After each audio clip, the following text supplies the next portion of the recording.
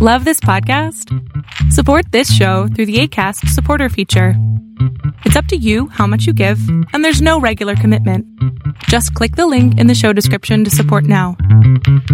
Last year, a friend of mine that I've known for a couple decades in the leather community invited me to come and present not just a keynote at a leather conference that was going to be coming up in a year, but also to be the featured guest for the afternoon's Q&A session.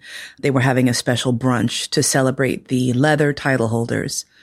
Now, if all of these terms are ones that are confusing and meaningless to you, I'll take a moment and explain. Within the history of the alternative lifestyles, there's lots of ways that we get together and have fun. And because everyone loves a beauty pageant, well, not everyone, but that was something that started off very early on in the gay men's community. And it started off as something called a bar night, where a bar would have a bunch of hot, sexy men get up and they would be judged according to probably their looks and their hotness, and then be dubbed Mr. whatever the bar was. So if it was the, Ramrod, it would be Mr. Ramrod. If it was the Eagle, it would be Mr. Eagle. And then sometimes these clubs would get together and have friendly rivalries, and they'd have a larger contest to sort of figure out who was the hottest guy in the land. This eventually grew and evolved into one of the first big leather contests, which is International Mr. Leather. And then, of course, the folks who were not Misters decided that they wanted to have a contest. And so International Ms. Leather was then started. I myself ran for Miss San Francisco Leather in 2009, mostly because I was very confused as to why these things were still happening. It seemed archaic. It seemed really sort of judgmental. And I was like, aren't we all equally awesome under the umbrella of leather and alternative sexuality? And yes, we are. But what I discovered is that these titles had become ambassadorships in a way for someone to say, you know what, I'm going to be openly existing as a person in this community and help to educate other folks who might be curious or who might think that we're just a bunch of cackling weirdos living in basements, doing horrible non-consensual shit. Which the majority of us are not. So fast forward to about a week ago, and here I was showing up at this leather event. And I have to also add a little bit of background about my history in the leather community, because it has not always been shiny and sparkly and wonderful. I had a number of years actually where I really fell out of love. And that was because I felt that I had been pushed out. I didn't feel I really had a place in these communities anymore. Some of that was because as a woman of color, you don't necessarily see yourself represented, and that can be exhausting. Some of it was a lot of pushback because I really honestly believed that it was only fair for folks who were spending their time and energy and effort to be at these conventions and these events be compensated for their time and assisted with offsetting costs. And this is anathema to lots of people in this community who believe that you should be doing this out of the goodness of your heart and wallet. So that was part of it. There were also people in the community who just didn't fucking like me. And, you don't necessarily want to show up an event, pay your money, and then have people scowling at you for 3 days straight. So I kind of faded back. And a lot of that was also due to the fact that I was in service to the Spousemeister. And our travels took us to so many places, but it wasn't always convenient to attend these events. And so that sort of pushed me away a little bit. So going into this, I was deeply apprehensive because I had not been to a event that was marketed as for the leather community specifically, and that meaning people who identify as being into the etiquette and protocol of leather and what these things mean to various people. That's another topic for another day. Point is, weirdos getting together to do weirdo shit, right? And like every subculture, there's hierarchies and there's cliques and there's all of this shit. So showing up at this conference, I was hesitant and I really wasn't sure how my time there was going to be. So the first couple days we were there, I was stunned at how much this environment had changed since the last time I had been there. And so much of that is at the heart, my friend Tomo, who is the woman who runs this event. and what she had done, not just to give lip service to welcoming people of color and indigenous folks. She gave us room. She gave us the stage. She gave us time. She gave us place. And then stepped back and let us do what we needed to do with it. And that was the first moment where I thought maybe these things could be different. What I'm going to do over the next 2 episodes is share with you the recordings from the event. Today, I'm sharing with you the Q&A, which was from a brunch on the Saturday of the event. And Tomo is the person who's going to be interviewing me, and we have a lot of fun. I think you'll definitely enjoy it. While I did my best to grab the audio for these, please note it is going to be a little bit rough in places. My wonderful, delightful, competent sound engineer, Cody, has done the very best that he can, but there's only so much you can do when the person who's recording has a mic that's not quite plugged in all the way, and there's a lot of ambient noise. So please bear with us, and hopefully you'll get the gist. So please sit back and relax and come take a journey with me into the heart of a leather event. I don't know where this is going to go, but it will be entertaining. Molina, would you like to start us off? Did you have anything you would like to add? I have so many things I want to say, but I'm afraid I'm in such an emo state that everything will just collapse into tears. So I might as well just get it out of the way. I have been doing this bullshit consciously and in community since roughly 1996. I have attended dozens upon dozens of conventions and events, literally all over the world. And walking in on Thursday here was the first time I felt not only like I was at home, but that I belonged and that who I was okay. Because for so many years, from get-go, I was caught up in protocol and rituals that were imposed upon me. And I was advised that this was how you become a good slave. It was perpetual imposition of someone else's will. And that sounds very sexy until it crushes your heart. And the crushing of my heart was institutionally supported by so many DS and MS structures. It was actually encouraged. The destruction of my will, ego, and personality was seen as a positive, that someone was able to master me in that way. And so to know that the opening of this was to have someone who I respect so profoundly and have done since I first went to my first contest, say to me, you matter, your voice is important, and it is important for me to have you here, was not just humbling for me, it was humbling for every other slave into whose eyes I've looked when they've been so full of pain because they were not enough or they were too much. So for all of y'all who've been too much, I'm representing for you. Yes.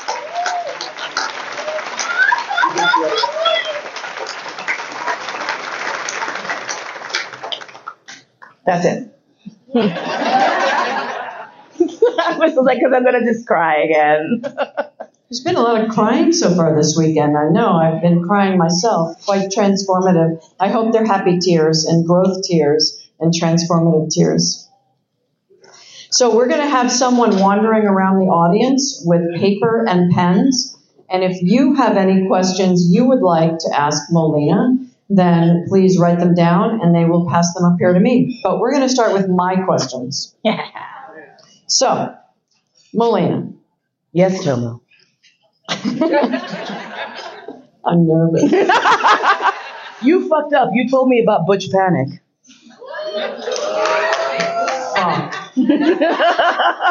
I was like, wait, that's a thing? She just panicked me. She did, yeah. Go to my Facebook. Sneak out your phone, look at my Facebook, and you will see the ultimate photo of the beauty of Butch Panic. Uh-oh. Did you put that photo up? Yes. Oh, fuck.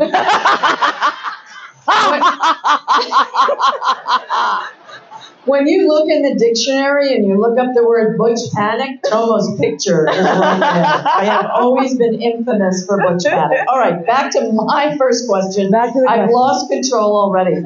Looking back as far as you can remember, what was your first clue that you had in your life that you were kinky?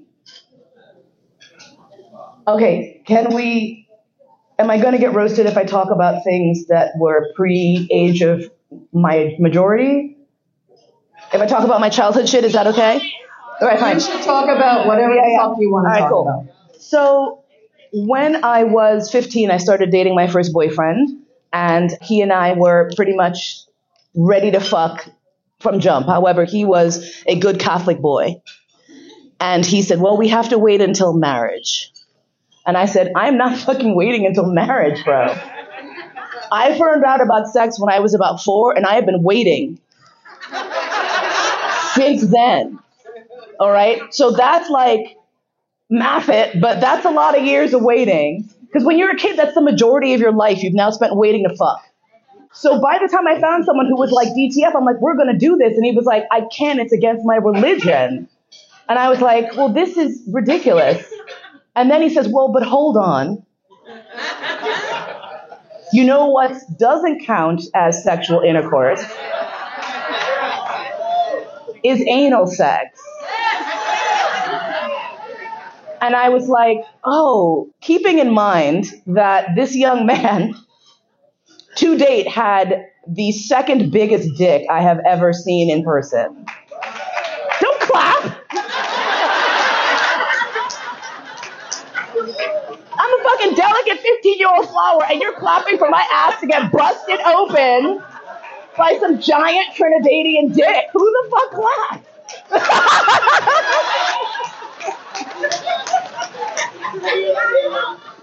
Fair enough. So I had read some porn by that point, and I was aware that butt sex could be difficult. So being in New York City, I did what any weirdo would do, is I went down to the Pink Pussycat Boutique, and I said, I'm going to be fucking up the ass. So I need to know how to do this so I don't get hurt, because I know it can hurt. And they were like, okay, here's some lubricant. I got like a little butt douche and everything. It was really great. This big old queen helped me. And I was like, to this day, I was like, that's who you go to when you need help. Pretty much for any motherfucking thing, really, I think. You find yourself a queen, they got you. So I go back and I have a little bag and I pour it out in front of my boyfriend, who's like, what is all this? I'm like, this is what we're going to need to do if you're going to be fucking me up the ass with your giant dick.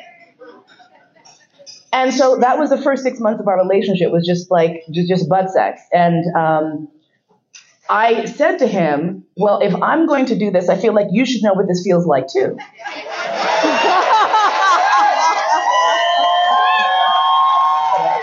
This is great.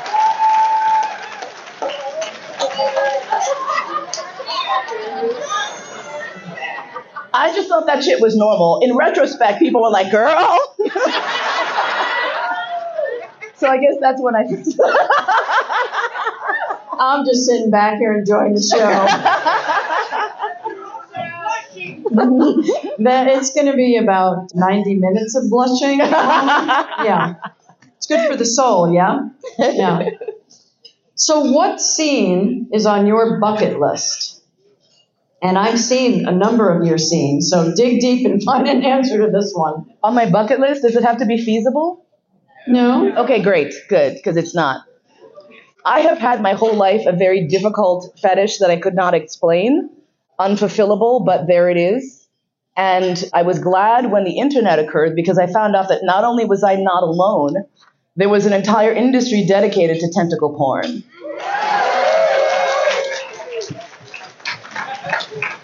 And I was just like, if the internet does nothing, it helps you to feel less isolated in your freaky ass shit. And so, literally, when I was in junior high, maybe, I had read this one manga, and it was just this, wide-eyed woman being assaulted violently by some sort of creature. And it was all pixeled out because this was the 80s, and, you couldn't get uncensored porn from Japan at that time at all. And I was mesmerized by this. And to this day, because of the way my brain works, I'm, trying to figure out the why. Why is it? Is it the alien? Is it the other? Is it the monstrous? Is it the loss of control? I'm like, I don't give a fuck what it is. And then when I was in maybe 7th or 8th grade, I was shown a picture of the woodcut, The Dream of the Fisherman's Wife, which is an ancient Japanese text, an old-ass picture of a woman fucking an octopus. And I was like, not only am I not alone, people have been like thinking about this shit for millennia, yo.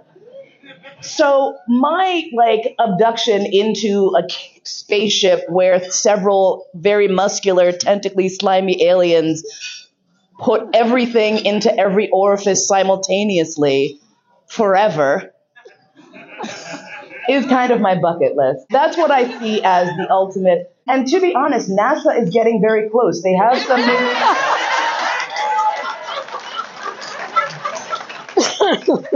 NASA has some new technology they've been using to try to counter working in weightlessness. And it's basically, it looks like a giant hand that's operated with hydraulics in the same way that spider legs operate.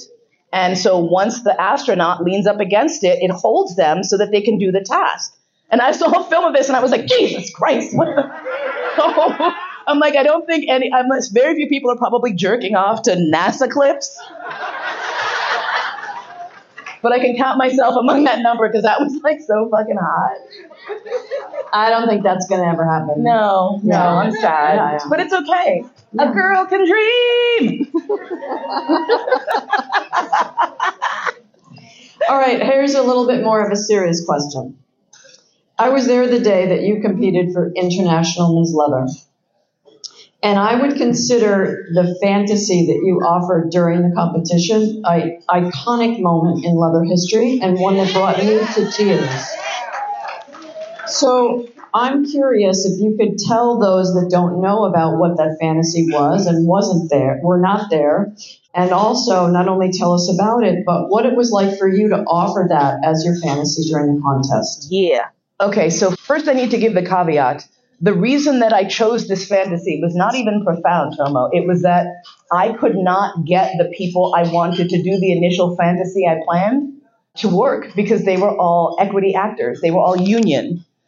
And they were like, we can't perform on a stage. And I was like, it's a private leather contest. They were like, you know someone from equity is going to be there. And I was really worried about it because, not to be an asshole, but I'm going to be an asshole. I've been a professional performer since I'm 6 years old. I have been, performing in film and television, and my shit has to be sharp. If I'm going to get on stage, it has to be good. And the fantasy that I wanted to do would require actors and performers, and I was like, fuck, who can I rely on? Who do I know will show up for rehearsals? Who do I know will be there the whole time? I'm like, that would be fucking me.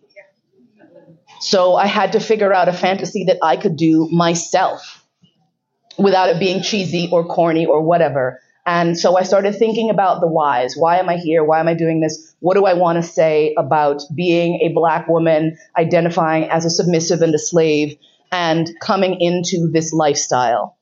And so I came up with the fantasy. I was like, great. Because of my executive dysfunction, I actually didn't physically rehearse it.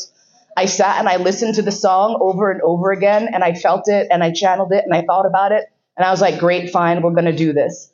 I performed it for the first time at the Miss San Francisco Leather Contest, yay, which I then won, and then because I won that, I was obligated to go and participate in INSL, which the judges found amusing. They were like, so why are you winning? I'm like, because I have to. They wanted a better answer, I think. I was like, I'm fulfilling my obligation, that's why I'm here. So when I had to do a fantasy for IMSL, I said, can I do the same one? Because that was fine. And they were like, yeah, you can. So you have to imagine that my costume is the following. I have a brown sort of drab overdress and apron and big old bow, big old mammy bandana on my head. And I have shackles that I purchased. They were antique shackles, so they looked very period accurate. Yeah. And I come on stage dragging like 30 feet of chain, and like you could feel the oxygen getting sucked out of the room. People are just like, what the fuck?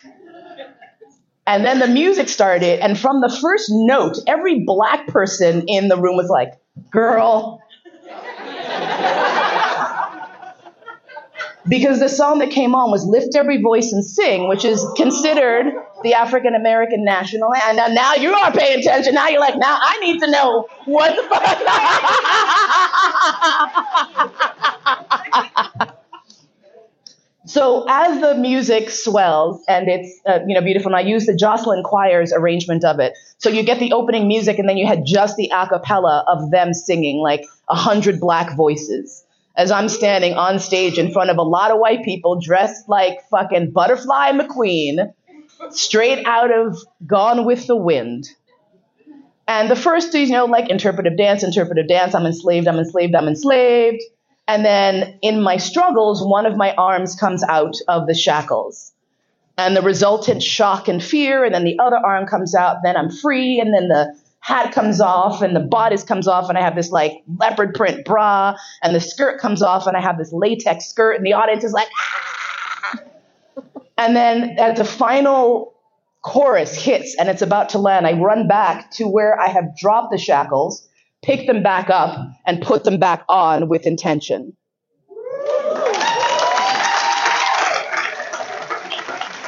Are we good? We good? Okay. So when I performed this at San Francisco Leather, Queen Cougar was the MC. There are maybe 3 people on the planet who can terrify me. Queen Cougar happens to be one of them. And as I walked to the wings in my mammy outfit, Queen Cougar's head went on the swivel. And my blood drained out of my entire body. And that they look at you with the paragraph, and it was like, you better have this together, girl. I don't know what the fuck you're about to do, but you better bring it. And then when I came off stage, she just put her hand on my shoulder. All right, I did that shit. But oh my God, I was fucking scared. I was like, please don't let Queen Cougar be mad at me. And if you look on YouTube, actually, thanks to my brother Q,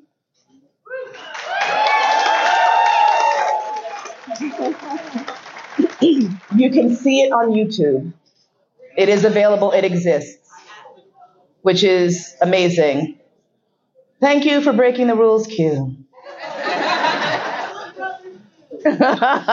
Q is often good for that. In a loving way. Yes. Oh, I should shush. Yeah. What's it worth to you? Oh. Butch Panic! Love you. All right. So this is a question. I'm going to jump to a question from our audience. And I do encourage all of you to write neatly. Don't write like me. How do you relax when you're not at an event? I don't know. I'm struggling with this. I'm struggling with self-care quite a bit. My main method of relaxation, because of my neurodiversity, whatever it is, has not been labeled yet, I've always been someone who needs to have a television on, a book in front of me, and something else happening to function. Back in the 70s, no parents believed that this was something that was feasible. And now doctors are like, no, please, let the kid watching you while they're doing things. And so this is still part of my practice. However, what I use to relax is almost entirely murder porn. It's every true crime, fucking death, destruction, but here's the twist. I do not watch any murder porn where there is not a resolution and the bad guy does not wind up in jail. Yes. I don't do those mysteries. I don't do those, we're still working on this case, because I would literally wake up at night okay, but did they check the underpants?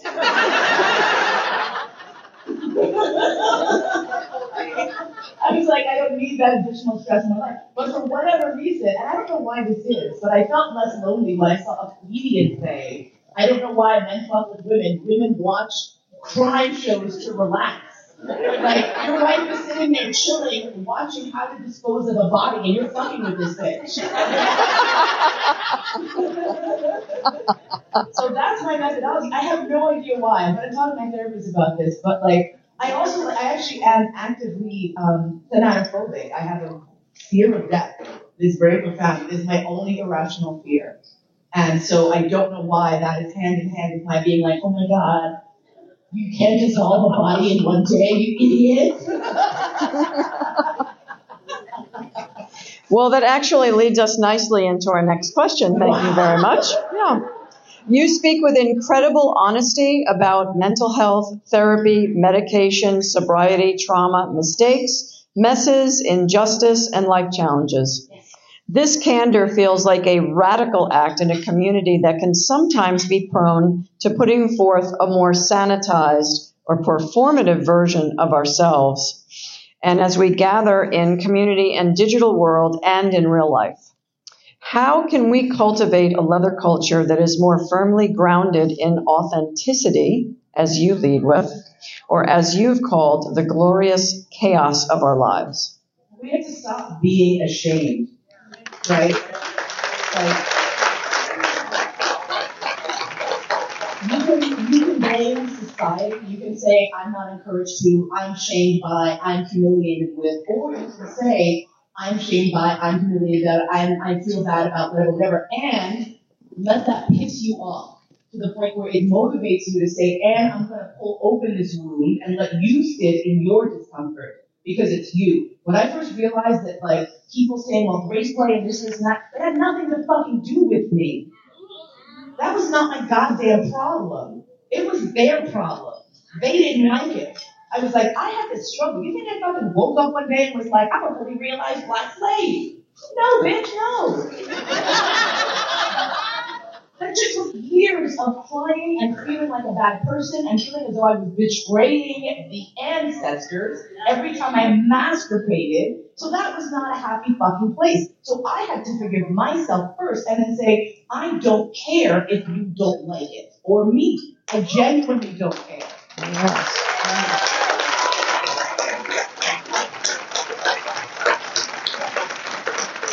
But you have to genuinely not care. Because like when those shreds of caring are still there, they burn. And I went through years of burning with those, that is the remnants of that shade burning away.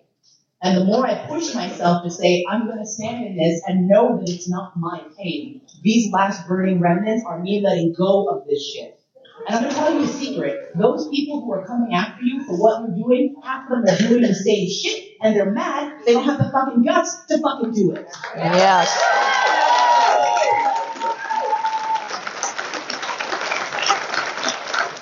I had two of the African American people in the scene in San Francisco, one of whom threatened violence against me, one of whom threatened to boycott me for the rest of my life if I was not ousted from the scene, whatever the fuck that means. Whatever it means to be ostracized from the scene, because that's exactly what you want to do. One of the people, a woman, who was instrumental in putting together the first Black women's Mrs. team. And I was so amazed that there were enough of us to have this team. Because when I came into the scene, I was the one of two Black women. And then after about a year of this tea being held, I was voted out because I was harmful to the Black community. So I had Black slaves tell me that I was broken and fucked up and harmful and toxic. And that pain, that was a whole new layer of burning. That was a whole new layer of pain. 2 years later, I had a play partner of mine say to me, I'm going to violate someone's confidence right now. I'll ask for their permission later. But I see the pain that you are in, and therefore I'm going to do this.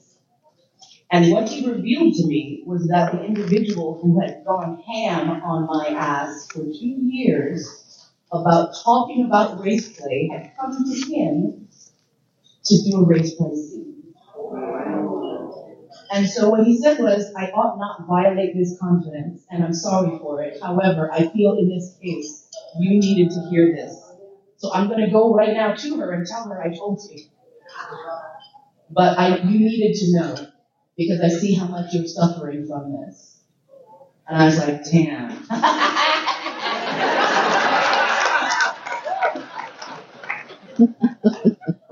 And the second was a gentleman who had been one of the people to write these very flowery examples of why I should not be doing what I was doing.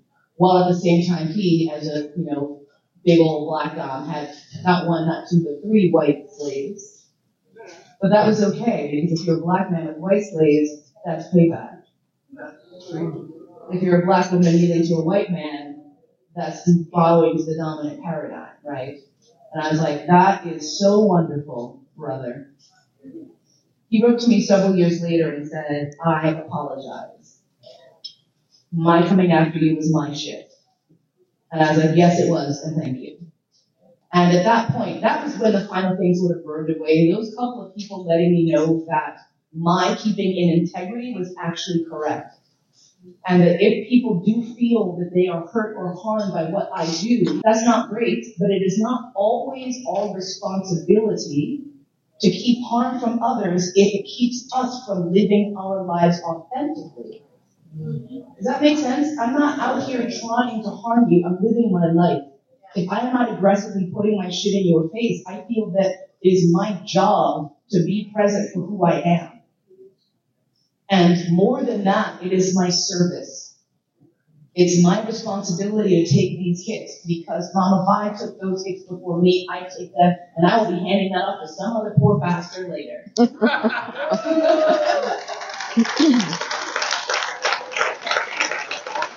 Thank you. Thank you for that. We cannot speak enough as a community about living authentically and supporting each other in doing so. So thank you for those powerful words. All right, so I have a note here in purple. You know who you are. Some cheeky fucker out there that is in the dictionary on the page of Butch Panic. And the question that they are asking is, if you had to associate Tomo as an ice cream flavor, what would it be? This is too easy. I just had a fucking hot flash. Jesus Christ. This is too easy. And the thing is, it's like, thank God my brain is a fucking mess. Because it was like, no, it's definitely this one. It is Talenti. So I'm cheating because it's not ice cream, it's a gelato. But you are not ice cream. You are finely blended.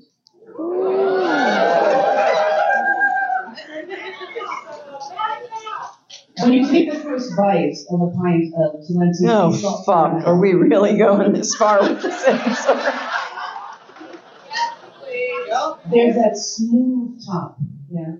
When you open the jar, it's very smooth and very good. You take that first bite, and it melts. The sea salt caramel is so rich and delicate, but also full. It's like a deep chocolate. First couple of bites of just that crust off the top. And then you reveal the little corner of something poking up. You're like, what is that? What secret nuggets are lurking within? Who was using the purple pen?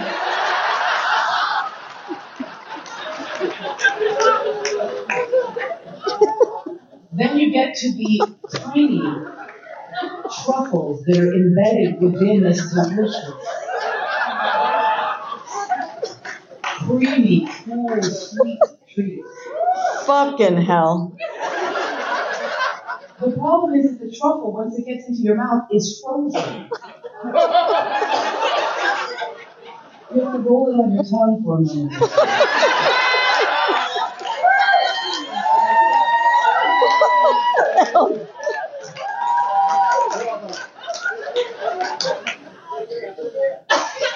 Are we done? Once the outside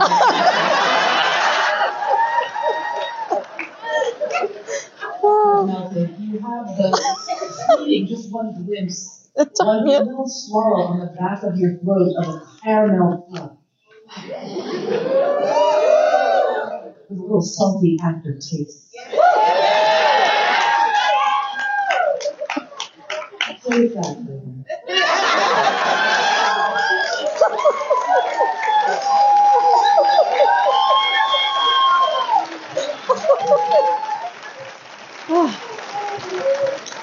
Could we have the air conditioning set a little cooler in here, please? I thought it was just going to be like pistachio or something. I hope you're not lactose intolerant because I feel there's going to be a wave of pints of Talenti coming. Someone right now is on their Instacart like,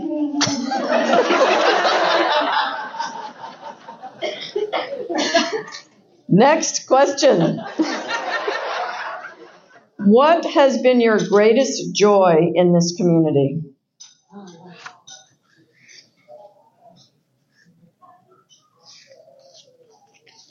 My greatest joy was the day that I came out of rehab. I'm an alcoholic, I'm in recovery.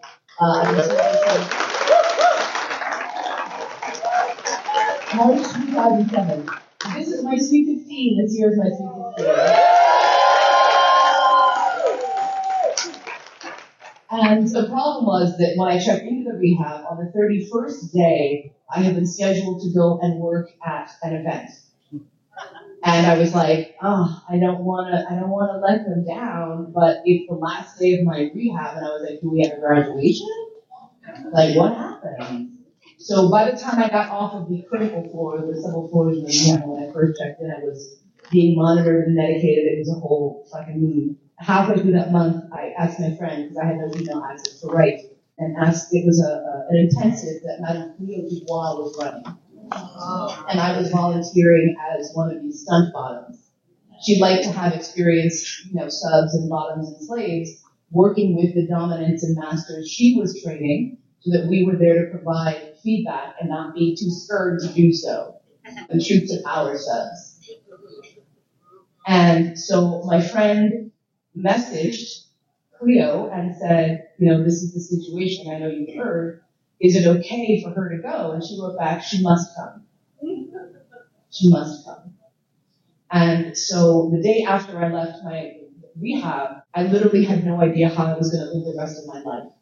I had not been sober for that long, for over a decade. And, those who know you have to relearn how to live your life from scratch. And walking into this dungeon a day early from rehab, and having her say, welcome, you're home, filled me with so much. It was just this pure light, because I knew that I had not fucked up so bad that y'all were not still here for me.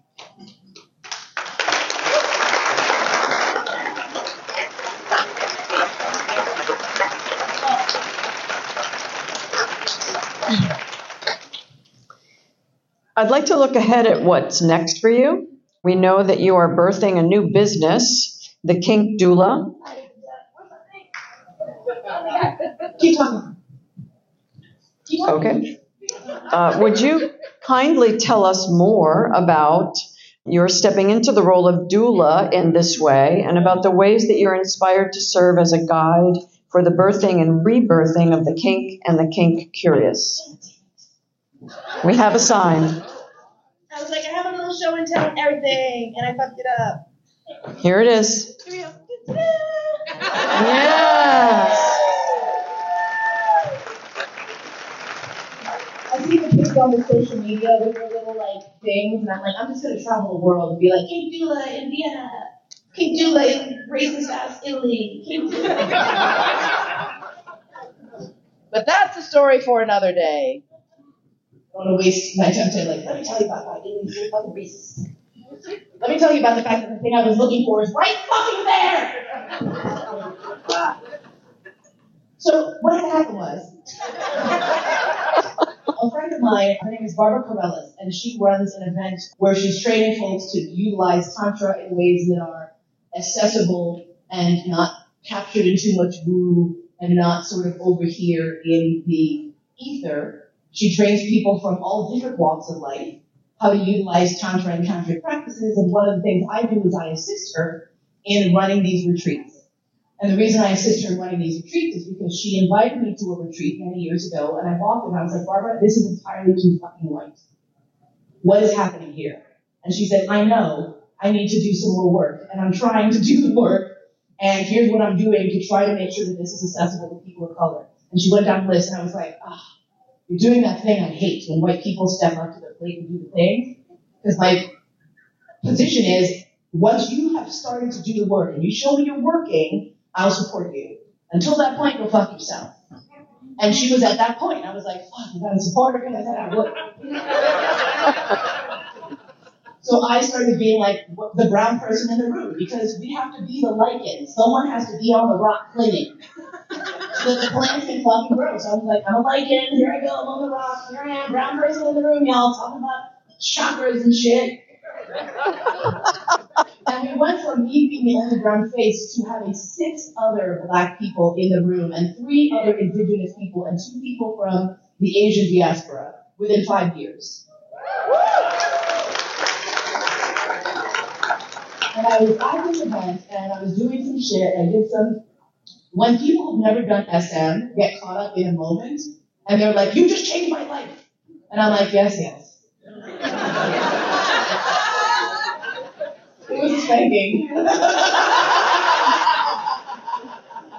was a spiritual spanking. With chakras and everything. And I had a woman who had lived in fear of her body because she had chronic pain from a car accident for a decade. And after being together for the week, she said to me, there's something about your energy I would like to try to explore some impact play. It's something I used to love, but since I'm in pain all the time, it terrifies me to play with pain anymore. I'm scared of it. But I would like to see if you can work me through this. And I was like, oh, okay. And we did a scene, and it was myself, her, and someone else she bonded with. It wound up being unbelievably transformative for her. And at one point, her whole body just started vibrating, and I started vibrating, and I was like, help me, what do I do? And the information I received was, hold her. And I went to hug her, and then she's like, no, don't hug her, hold her. And I was like, okay, what's the difference? And I said, oh, there is a difference. Hugging is mutual, holding is care.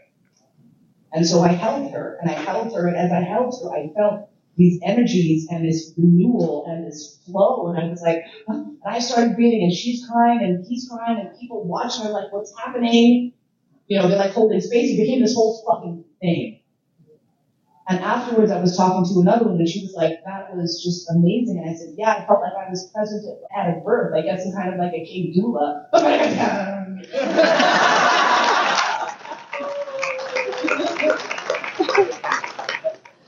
And I was like, is that? And so I started talking because there were several doulas there. And I said, am I stepping on your toes? And she said, no. Doula just means, and I did not know this, woman who serves. You can doula anything, anyone. You can serve in so many ways. And my service is someone who can say, I'm just going to be open to whatever you need right now. My job is to be open to what this person in front of me needs. And I was like, I think I can do this. And so that's where I'm moving towards now. I have a sign-up list if you'd like to sign up. Doing free classes and stuff. I will be doing actually a retreat. This is another thing that happened. This is why you have to be authentic. When I literally said to my people I'm working with, I'm terrified of this. I'm so scared that I'm going to fuck this up or fuck somebody up, and I don't know how to market, and I don't know how to do any of these things. And within a month, I have a team of website person, my podcast guy is also going to be doing my video shit. It all came down, and it felt out of nowhere to me. But then my people are like, it's not out of nowhere. You've been on this path for 26 years, girl. This is not out of nowhere.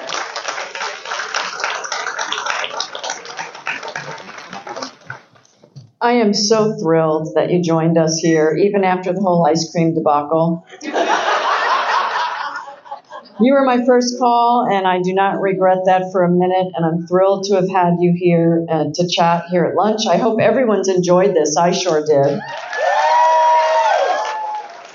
And I look forward to your keynote speech tomorrow. As we wrap this up, is there anything else you'd like to share with us in this casual setting that doesn't have to do with me?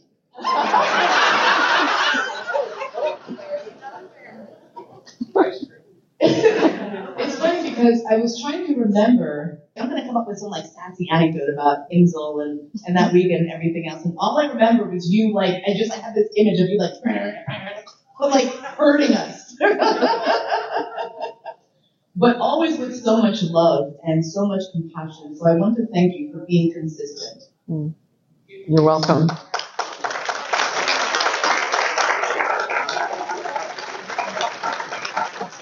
And I want to say thank you to everyone who is here.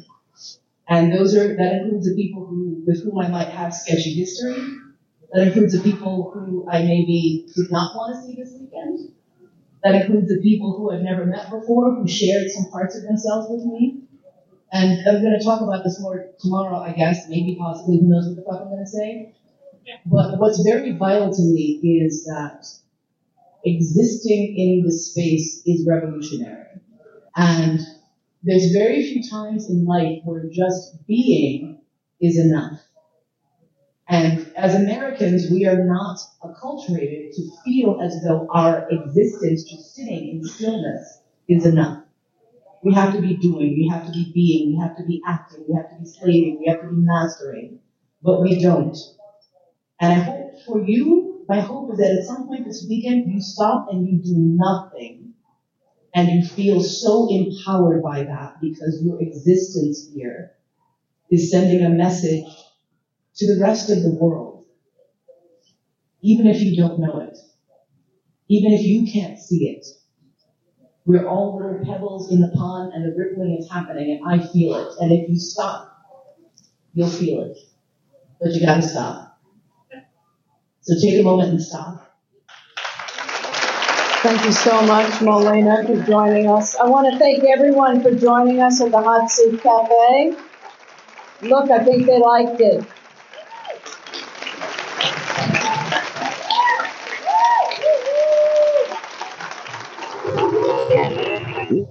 We're always here for you. Now get the hell out. We got to flip this room for tonight. Enjoy your afternoon, everyone.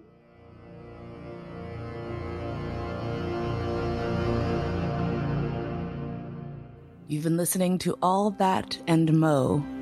Thanks so much for spending your precious, precious time with me today. My podcast is produced by Cody Crabb. Theme music by Georg Friedrich Haas, as performed by Marcus Weiss. And I look forward to spending time with you again really soon.